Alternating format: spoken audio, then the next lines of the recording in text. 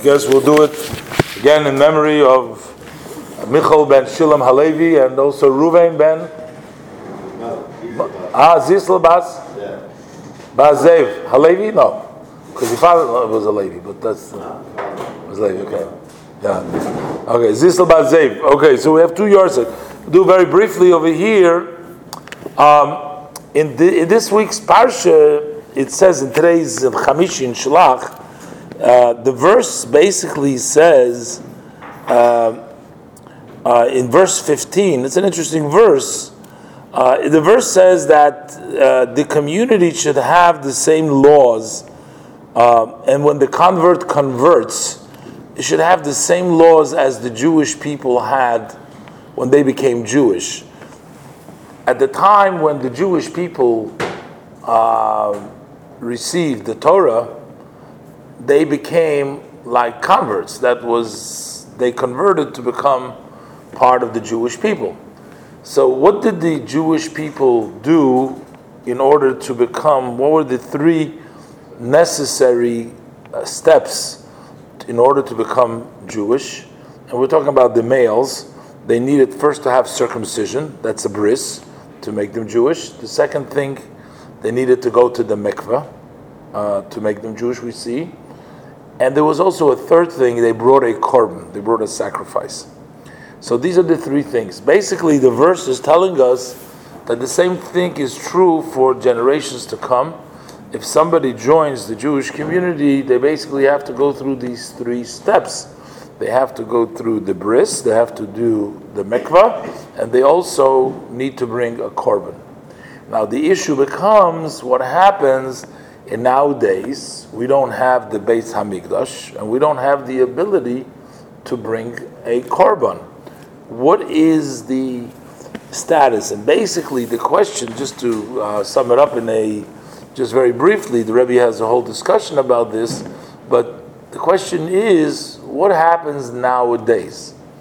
Is there something lacking in the conversion that we are missing because we don't have a sacrifice? So that would mean that the conversion is only 80%, 90%, but it's not a full conversion. Add to that piece is also what the Rambam writes, that even though they would not bring a korban today, but when Mashiach will come, basically all the converts will have to bring a sacrifice, because while they converted, they didn't have the opportunity to bring the sacrifice.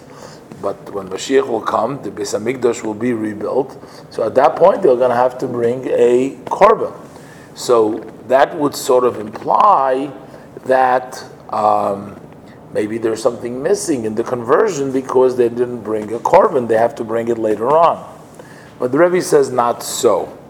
Normally, in the time when there was the Beit Hamikdash, when one had the ability to bring a korban, then actually there would be something lacking in the convert if he only did the 2 things, if he only did the bris and went to the mikveh, but he didn't bring the korban. If he did not bring the korban, he could not eat in the consecrated meat, he could not eat the kachim, there was something still lacking in him. But at the time when we don't have the Beis Hamikdash, the convert becomes 100% converted, and he becomes 100% Jewish to all aspects, even without bringing the korban, because the korban is not part. It's not like there's 3 processes to become Jewish. There's only 2 processes to become Jewish, which is the immersion in the mikveh and the bris. Not bringing a korban prevents you from eating kachim in the time when there is a Beis Hamikdash, but when there is no Beis Hamikdash, then it doesn't prevent you. So say, even at the time that Mashiach will come and build us the Beis Hamikdash again, the converts will be allowed to eat the meat of the kachim because they are completely 100% Jewish even without it, because there is no Beis Hamikdash, there is no possibility that becomes no more an obstacle for them to becoming Jewish, because like I said before, the Rebbe learns that the korban is not part of the process of making you Jewish. So that means, hence, if you did not bring the korban, you're not fully become Jewish. No, there's only two processes that make you Jewish. Not bringing a korban prevents you from eating korbanos. Something is an obstacle to something. But when there is no possibility to bring a korban, there's no obstacle, so it's immaterial. It doesn't do anything to you. It doesn't take away from your ability to become a full convert. However, the Rambam still writes, while you're 100% Jewish, and while nothing is going to prevent you from stopping to eat you from kachim, from eating sacrifices, yet you are still going to have to bring a korban. Just because as a separate, because there was an obligation, not to make you Jewish. You're 100% Jewish before, but that korban will only be necessary because there was an obligation on you to bring a korban. You didn't bring it for whatever reason. And that is also true not only with regards to a convert. We find in the Talmud, in many areas, we find that the Talmud says that a person who accidentally violated a mitzvah, which would normally get a korban with it, would be a rabbi. He would write down in his he had a little pinkus, he had a little notebook in which he'd write down. He says that when the Beis Hamikdash will be built, I'll bring a chatas shmeina, bring a fat offering. Which, by the way, you can learn from this. I mean, something I think amazing is, I was thinking, so first of all, he really believed with all his heart that Mashiach is going to come, that he'll have the Beis Hamikdash. I mean, otherwise, where is that Pinkas? Where is that writing? So he was hoping and he trusted. But one of the 13 principles in Chabad, we don't say that, but it's in many Ashkenazi sidders.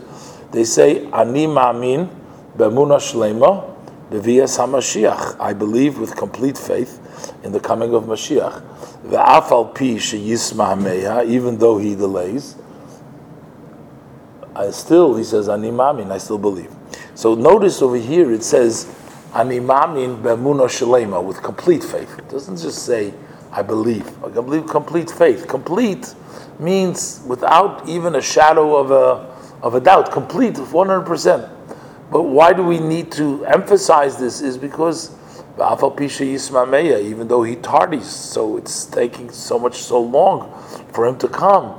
And that's why we have to emphasize still, Ani Mamin. And I'm saying this because, we know we're coming up on Gimel Tammuz, the third day of Tammuz, which is the 21st yahrzeit of the Rebbe, and we know how the Rebbe toiled and how the Rebbe encouraged people to believe in the imminent coming of Mashiach. The Rebbe made it a major emphasis and a major point to spread around the world to strengthen Jews in the belief of Mashiach. Now that's not something that the Rebbe came up with. This is in all of our sages. This is like I said, one of the 13 principles. But sometimes somebody asks the Chabad, he says, how come you don't say Ani Mamin?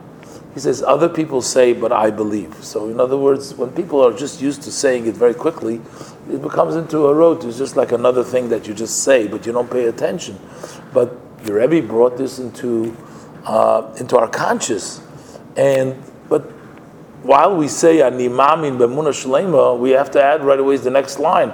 V'afal pi sheyisma hameya. It's 21 years since that day of Gimel Tammuz, so he's being delayed. But that doesn't shake and that doesn't take away from our firm and complete belief. Ani Mamin be'emunah shlema bevias HaMashiach, the coming of Mashiach, that we will merit the Mitzvah Shem with God's help, that we will merit to see with our own eyes b'meir v'yameinu, and we really hope it'll be quicker than quicker, so that we can dance together with all the tzaddikim, with all the righteous people, with all those who passed on, and rejoice together.